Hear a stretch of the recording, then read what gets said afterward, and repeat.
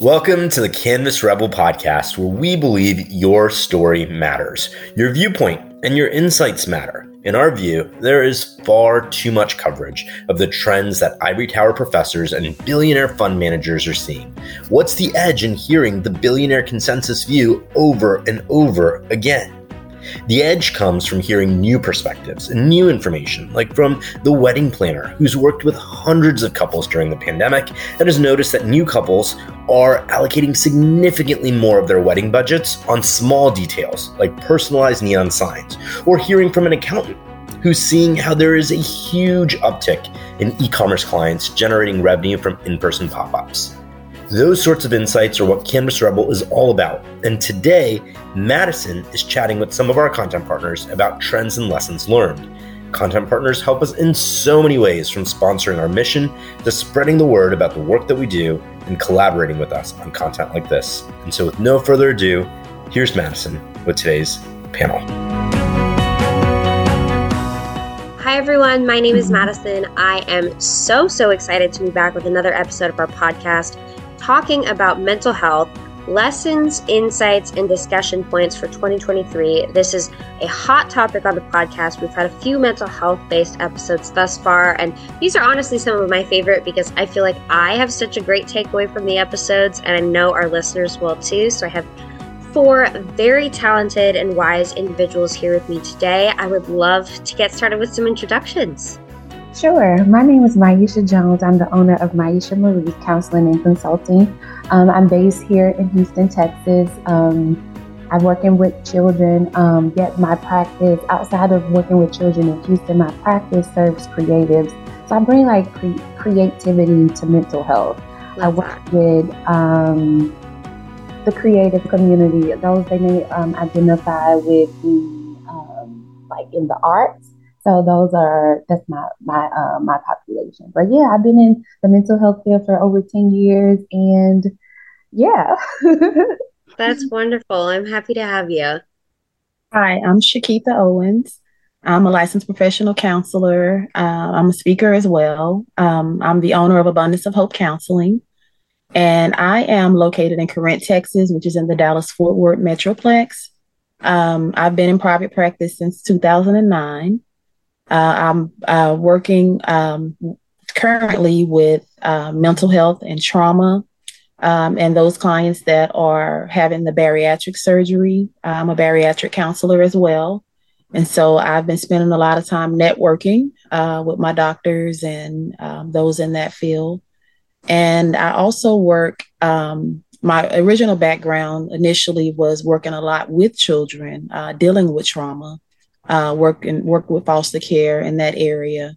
And so part of what I'm looking at is the correlation of childhood trauma and how it affects, individuals once they get to adulthood, with and also with metabolic diseases. And so that is an area that I'm focusing in. And I do a lot of advocacy with different organizations such as the Bill Henson Foundation, and also MTV, who's having a Mental Health Action Day coming up in May.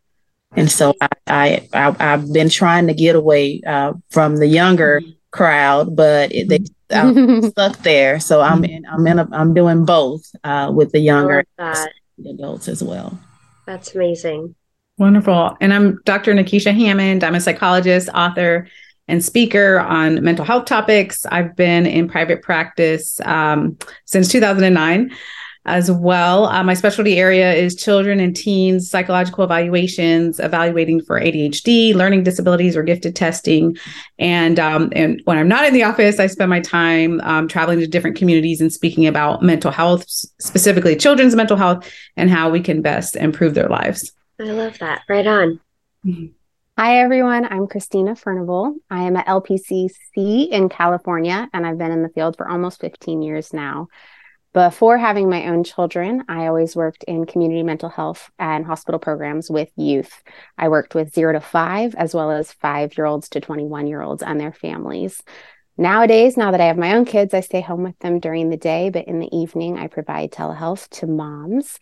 And then I also, during the day, am writing. So I am the author of the children's social emotional learning book series called Capable Kiddos that I've published with PESI. And I have 2 books out and 1 more on the way, as well as a therapeutic in-session tool for therapists to use with their child clients to help them figure out their big feelings. So that's me. That's amazing. Man, I am already feeling inspired, and we haven't even gotten to any questions yet. You are all just so talented and have so much wisdom to share. I'm excited to dive right in. My first question, we'll ease into things here. What does mental health mean to you? Whoever wants to go first, feel free to just chime in. I love that question because to me, every single person on the planet has mental health. I think, unfortunately, in a lot of communities, when we hear mental health, we tend to think about the most extreme forms of mental health, the most extreme mental health disorders. But really, every single person has mental health. It's just a matter of how are we coping with things? How are we dealing with life? How are we taking care of ourselves? So it's a pretty broad definition, but it definitely applies to everyone. Yeah, well said. I agree with that. I think our ideal mental health, what we're striving for, is wellness in terms of our feelings, and by that, both our emotions and our body sensations. Yeah. In terms of the way that we think, whether it's helpful or not, and then how we act and what we do. And it can either be a positive feedback loop where we're perpetuating more health, or a negative feedback loop where we're perpetuating less health or more illness. Yeah. And so mental health for me is the way that we see the world, the way that we interact with the world, the way that we interpret and perceive our experiences, and then what we do with them. So I totally agree. Everyone has that. We all interact with the world. Yeah, absolutely. And I would just piggyback off of what Christina just shared. I think for me, one of the things that I tend to run into, even in my session, I've had a lot of clients say, "Well, I didn't have a thought about that," and I'm like, we have thoughts. You wouldn't have, if there wasn't a thought, then there wouldn't be a feeling, or there wouldn't be a behavior, there wouldn't be an action. So we all have thoughts. And I think, mental health to me is just being able to dig into understanding what those thoughts are, and being able to connect with those emotions, and have some type of plan in place as to how you choose to react in those situations. But I mean, mental health, like Christina said, is definitely a form of wellness, and just being able to be content with who you are. Absolutely. Being able to love on yourself. So, yeah. Very well said. Yeah, I agree with what the other panelists have also shared. Mental health is, everyone has mental health. It doesn't just fit just one demographic. I think as my career as a social worker and working with children, I think working with the parents, I think I share with the parents, like, children have mental health as well. Yeah. And like different situations and different life events can also affect the mental health of that child and things like that. But yes, mental health is wellness, and everyone has it. Even a child doesn't have a demographic. It's a basic need today. Yeah. Absolutely. My next question, how do you each create meaningful connections through your work? I would just share that for me, I think for me, it's more of how I look at my work. And I look at my work from more of a spiritual perspective. Because for me, my work is more of a ministry for me, as me, with going out and helping and being a helper, being a servant. And so I'm able to connect on that level. And then just knowing that, sometimes in life that your misery is your ministry. And things that you do and your purpose in life extends far more than just having a job or having a career.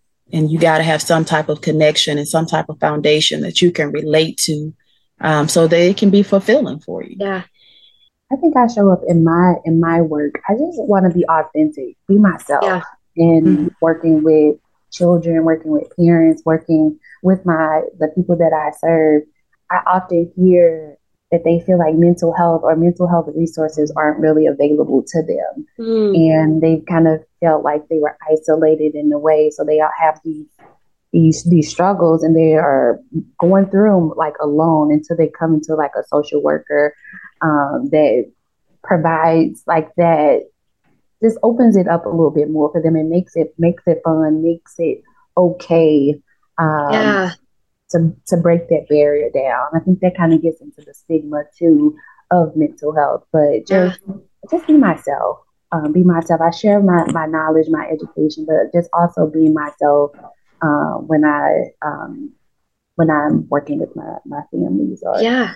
And I think that speaks volumes to who you are, because when you have that level of authenticity, it translates into approachability with your clients, and therapy and mental health practice becomes something that is not really big and scary and overwhelming. It's just a simple face-to-face, conversation, opening that door, allowing somebody to come in and be vulnerable and creating a safe space for them. So I think that's everything you said. It's wonderful. We know that the therapeutic relationship has more of an impact on a client's progress and movement through treatment than the therapeutic approach specifics do. And so that ties into that, this need to be authentic. I think therapists of the past, and unfortunately how therapists are often portrayed still in the media, are very stoic. There's not much connection there. And of the colleagues that I have and the people like yourselves that we're talking with today, there's so much more authenticity. And we do have intentional self-disclosure. We have moments where we're really trying to build a strong and genuine therapeutic alliance with our clients, as well as with our professional relationship with our colleagues. So that way, I mean, we're all in this to help. We're all in this to make a difference. And you can't do that if you're not giving yourself in that way to your work. Absolutely. Yeah, I would definitely agree with everyone. And add as well, as far as meaningful connections, I think it's really, in your office, if you will, with clients or patients that you work with. And also what's great about mental health is we have an opportunity outside of our offices too, like in the community, to be making meaningful connections, whether it's through volunteering, or I know some of us were saying books, or doing, working with MTV, or, whatever other, there're just so many communities right now that strongly need information about mental health and are looking to experts. So making those meaningful connections with other community members is just a way we can hopefully be fulfilled, right? And also help our communities. Yeah, absolutely. My next question, this is kind of a big ticket question I've asked on a few episodes previously, and one of my favorites to ask thus far: how can we break the stigma surrounding mental health? What does that mean? I think exactly what Dr. Hammond just said, that whole being able to be in the community, being able to just be out there advocating, and normalizing it, and letting people know that it's okay to talk about how you feel. A lot of people were not raised like that, the cultural differences as well, being able to respect the cultural differences, I think is one thing, but being able to normalize it, because we have a lot of older people that have taught their children not to express themselves. And so now that they're adults, they don't know how to get out of that. They don't know how to, and it's almost like a bondage, how do I get to this place of being able to do this therapy without worried about what everybody thinks? Or they're going to think I'm weak, so I think being able to normalize it and just open up the conversation like we're doing right now. Yeah, I agree. I think the first step to overcome the stigma is to identify the stigma that is attached with mental health.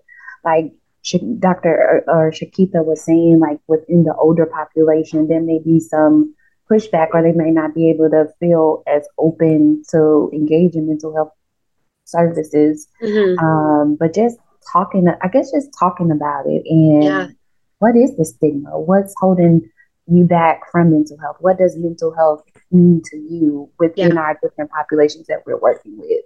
So just identifying the stigma and talking about it and bringing our resources to the forefront and allowing that person to to be knowledgeable about those resources. Yeah. And having conversations like this too is so powerful.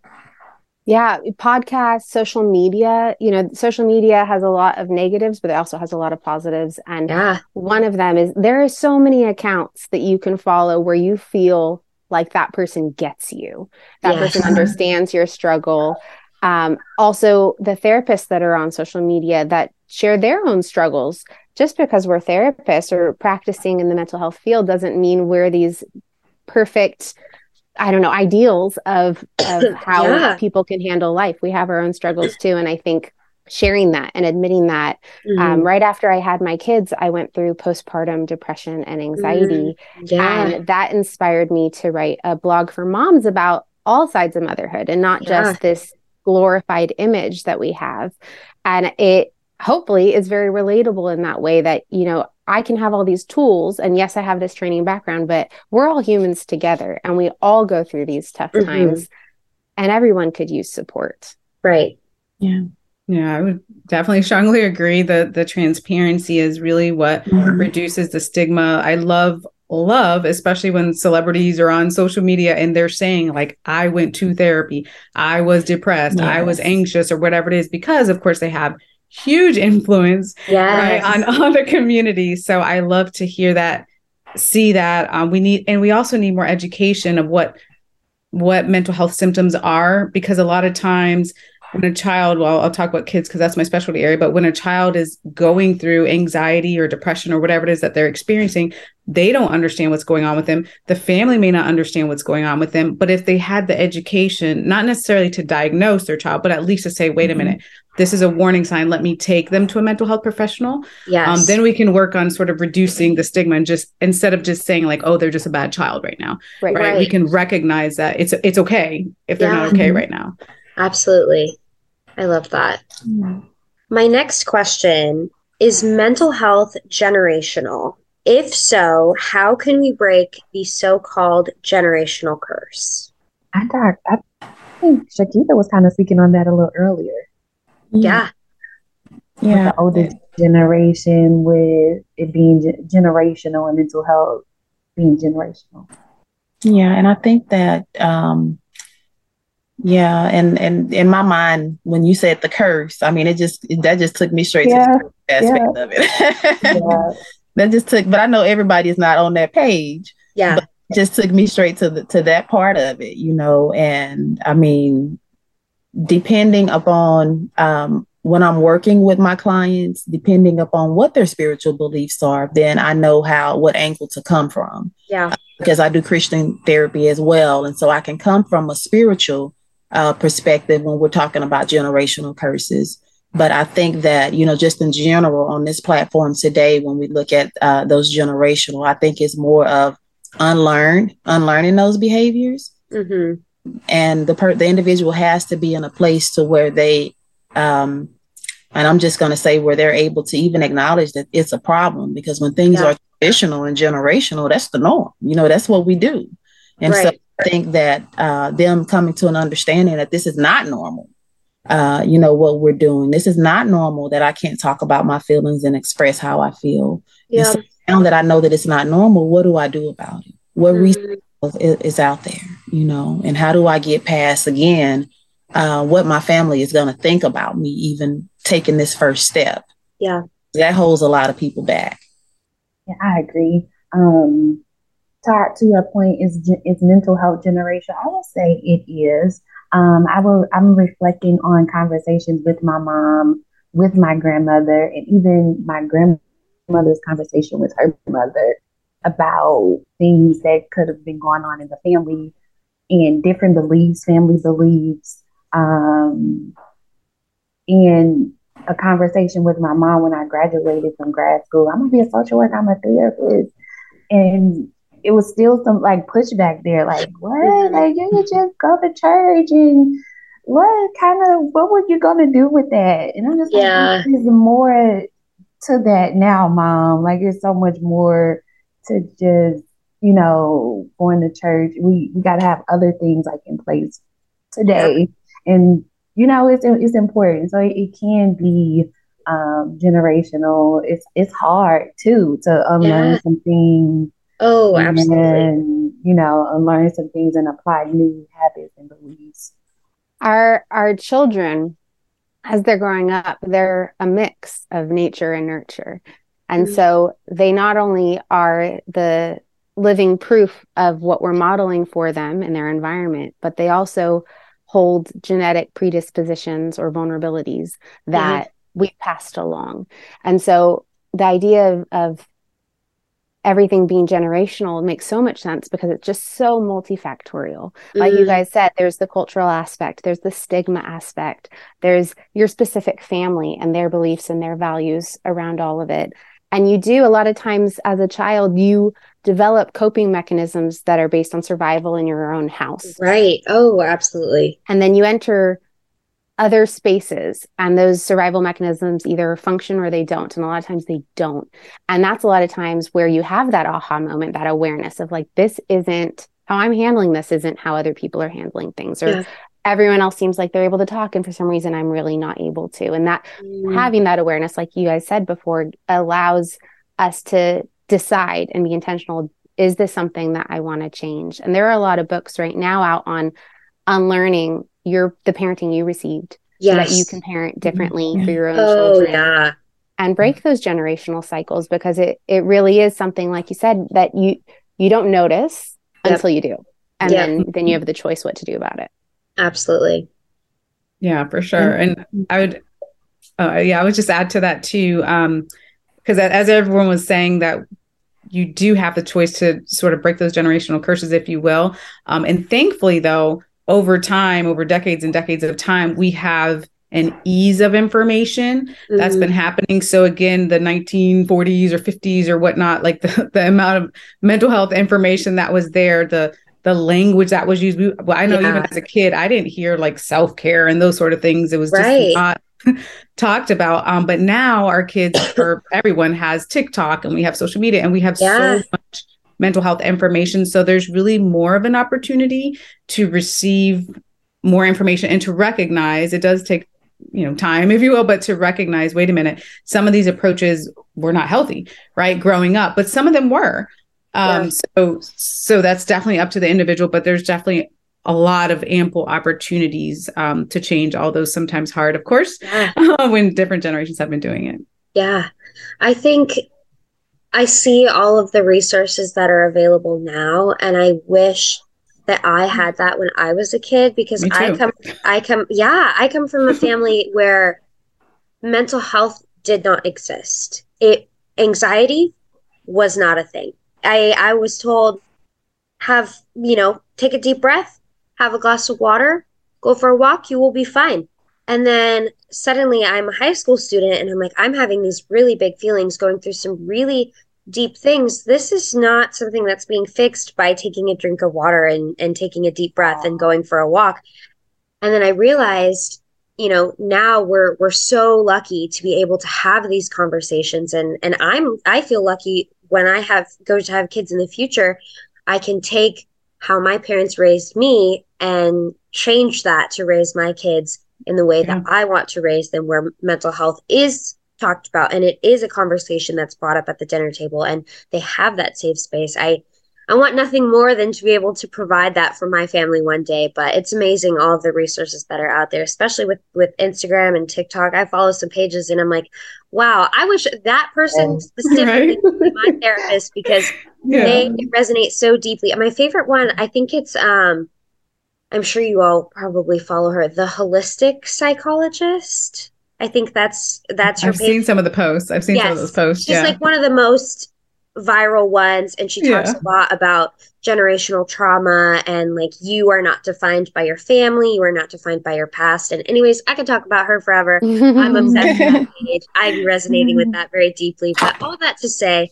you all obviously are very selfless individuals. You care so deeply about your patients, your clients, your families. I would love to know how you all practice self-care in an industry that is so heavily devoted to the well-being of other people. It can be hard. It can be really hard. You learn in school about compassion fatigue, and you don't necessarily understand it until you have it, until you're seeing so many clients and holding their stories in a way that it weighs heavily on you. And I know you all have heard it before, but the idea of you can't pour from an empty cup. Yes. And it rings true as a mother, as a partner, as a therapist. And so you really do need to set boundaries. I am a huge proponent of boundary setting for your own wellness and mental health. And so in my personal life, that means that I see very few clients during the week. I see usually maximum of 6. And then I'm home with the kids and I'm writing the stories to help in the way where I'm not having, basically the books allow me to help people on a bigger scale than if I was in therapy sessions. And it also allows me to help in a way where it's outsourced. And I'm not having to take on some of the stories that I was hearing when I was working in community mental health.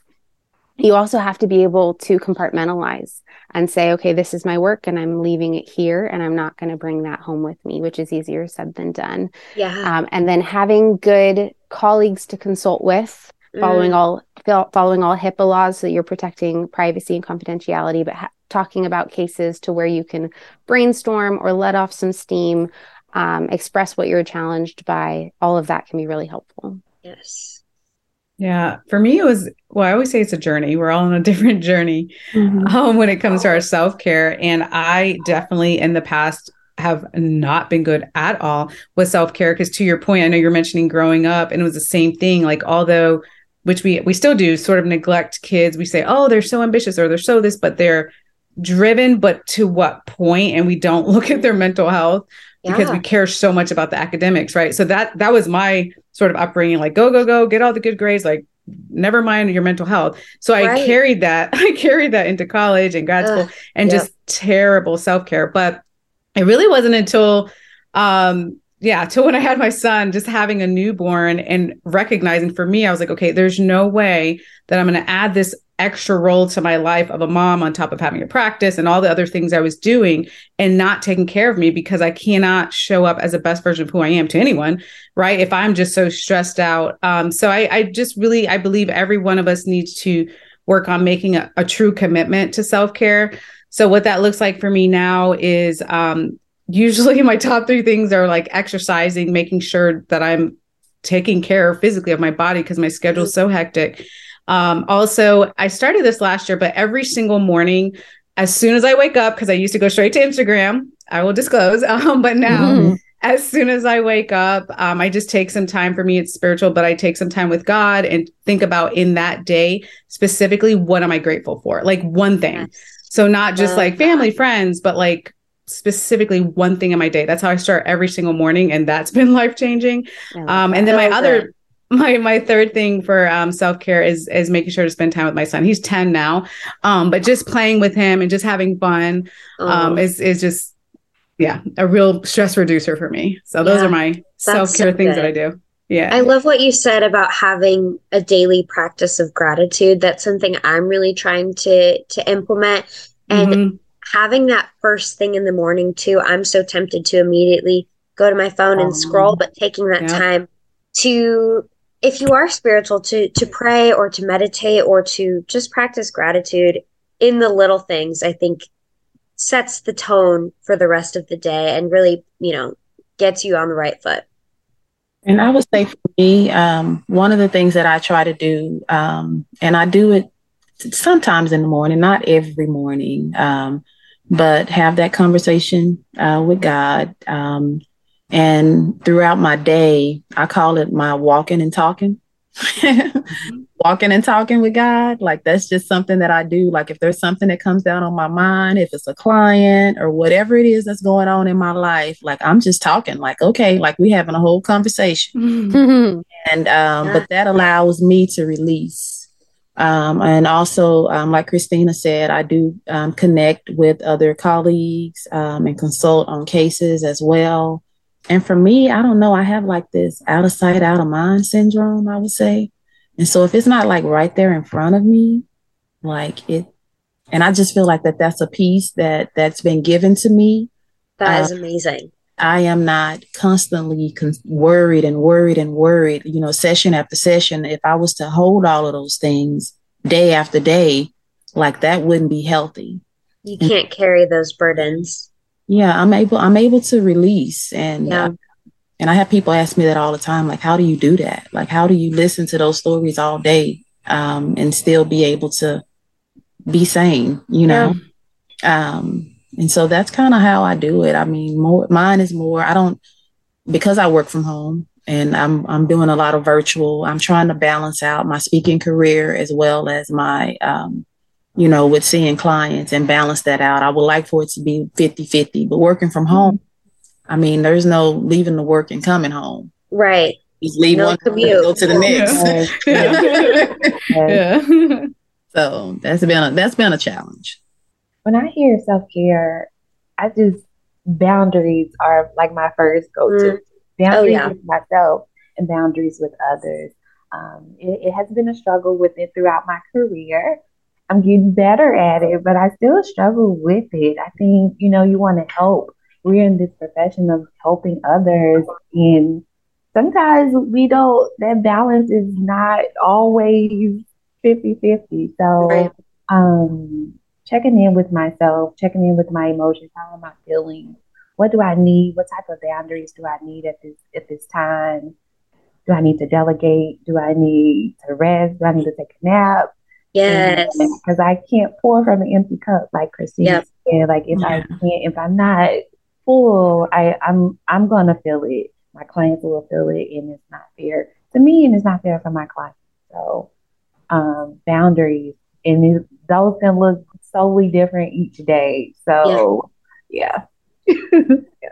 That was my word for 2023. I had two, actually. I try to pick a word, set a theme. I'm not like super into the New Year's resolutions. I'm more so just like coming up with ideas and ways to better myself each day. But when I made my vision board, it was abundance and boundaries. And I have been working so hard to practice that. And it is hard. That is nothing prepared me for some of those difficult conversations, but it's good to do that and to implement that practice in our day-to-day lives. It's not something I was raised and taught how to do. I'm still learning all of that, but boundaries it's really hard. It is. It's like a muscle, right? Yes. The more you do it, the better you get at it. It doesn't necessarily feel better depending on who you're setting boundaries with, but we can set boundaries around our time. We can set boundaries around our energy. And that is, I totally agree. That is definitely self-care. Yes. And like Dr. Hammond said, our basic needs. Yeah. And this is what we tell our clients too. So I know we all try and practice what we preach. If our nutrition is not on point, if our body movement is not on point, if our sleep is not on point, we're going to struggle. It's just going to make everything that much harder. So paying attention to those things is really key. And I love the mention of gratitude practice. And what my husband, he's like this model of great self-care. In the morning, he wakes up and he takes a cold shower. And then he, in front of the mirror, recites several things that he's grateful for while I'm scrolling on Instagram in my warm bed. But in the evening, we try and go around the table at the dinner table and talk about what we're grateful for, and not general gratitude, but something that you noticed in the day that you were like, oh, thank goodness, or oh, that was really good. And so for me, it might be like, wow, my kids played really quietly for 20 minutes and I was so grateful for that. So it can be the little things, and noticing those can really help boost your self-care as well. We were just talking about that on an episode a couple weeks ago about the importance of celebrating the small victories and the little wins, and how no matter what industry you work in, that will take you so far. Like I was having a conversation. I think it was one of our real estate panel episodes with a couple of realtors, and we were talking about celebrating the little victories. And I was like, I'm going to be honest with you guys. Like, I woke up this morning and I brushed my teeth. And for me, that is a big win today. And we are celebrating that. And tomorrow, that victory might be world's bigger. I might close a big deal at work, or, have something really amazing happen, whatever. But I woke up and I brushed my teeth. And today that we will celebrate that and use that inspiration and that gratitude to carry us throughout the rest of our day and into the next.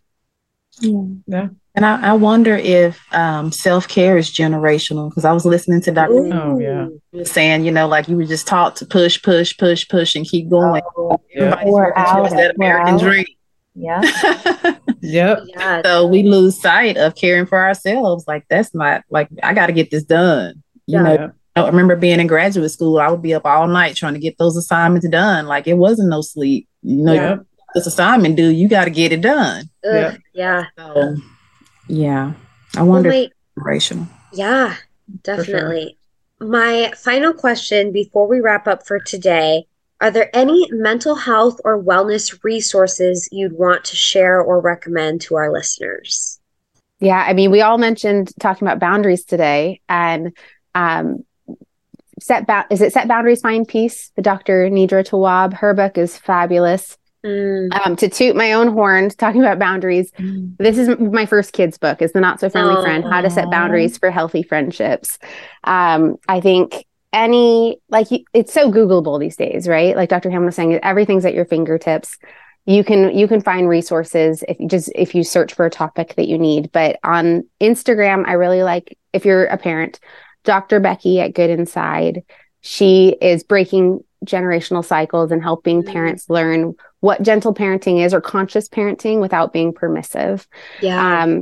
Modern Mommy Doc, if you're a working mom, she helps take you, I think she says, from conflicted to centered. And she just helps normalize the challenge and gives you tools along the way. And then if you're in a relationship, Gottman, I think go find their Instagram or their website. They've got courses and information, and it's just so valuable and really, really helpful to improve relationships. Love that. I think some resources I would recommend as well are the American Psychological Association, or NAMI, the National Association on Mental Illness, because a lot of questions that I often get is like, where do I find a therapist, or how do I find someone? That's a very common question. So websites like that have easy ways, put in your zip code, what type of therapist you're looking for, and can connect someone to a mental health professional. As far as staying uplifted, which I always preach all the time, just trying to make sure we stay uplifted, following apps or even online, like the Calm app, for example. Love that. Yeah, or any other type. I follow all sorts of things on Instagram, but like Good News, I think it's called Good News Movement.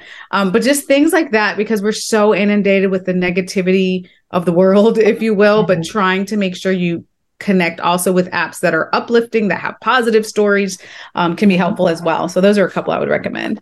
Yes, great resources.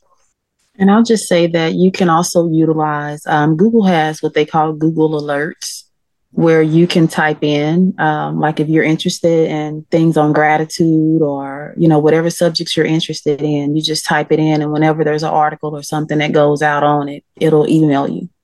Oh, wow. Your inbox. I didn't even know that was a thing. I think I'm going to go set that up right now. Yeah. You can put any topics in there and it'll alert you. Mm-hmm. It could be daily affirmations. It could be, whatever it is that you're interested in. Whenever someone writes something on it and submits it, then it'll pop up. Wow. I don't have any other resources to share. The ones that were mentioned before are all great resources. Yeah. The Calm app was my favorite when Dr. Nikisha mentioned that one. I was like, oh yeah, I like that one. But yeah, I don't have any other resources. They were all lots of really helpful ones. Yeah, amazing. Well, thank you all. Can I add in real quick? Yeah, please. Another two that I thought of while you guys were talking and sharing great resources were, if you're in the US, 988 is the new phone number for the National Suicide Hotline if you need support. I believe you can text or call that number. And because I work with moms, that's what's always on my brain. But Postpartum Support International is a really great organization. Their website is postpartum.net. And not only do they have loads of resources and virtual online support groups, but they also have a directory of therapists who are trained in perinatal mental health. Wow. Because a lot of times when moms are going through whatever is happening for them postpartum, they're concerned about admitting any of their thoughts or feelings, at fear that a therapist who's not skilled in perinatal mental health might call Child Protective Services on them. Whereas perinatal specialists understand what is and is not part of postpartum. Yeah. And they just are able to help. And so they have a directory of those sort of specific therapists there. That's incredible. Yeah, great resource. Well, thank you all so much for being here today. What a truly inspirational and eye-opening conversation. I know our listeners are really going to benefit from this. And what a great way to just have healthy conversations about mental health and break the stigma by continuing to be open and transparent on the internet. I think that's amazing. I'm so inspired by each of you, and I can't wait to see what this year has in store. Thank you. Awesome. Thank you. Thanks so much.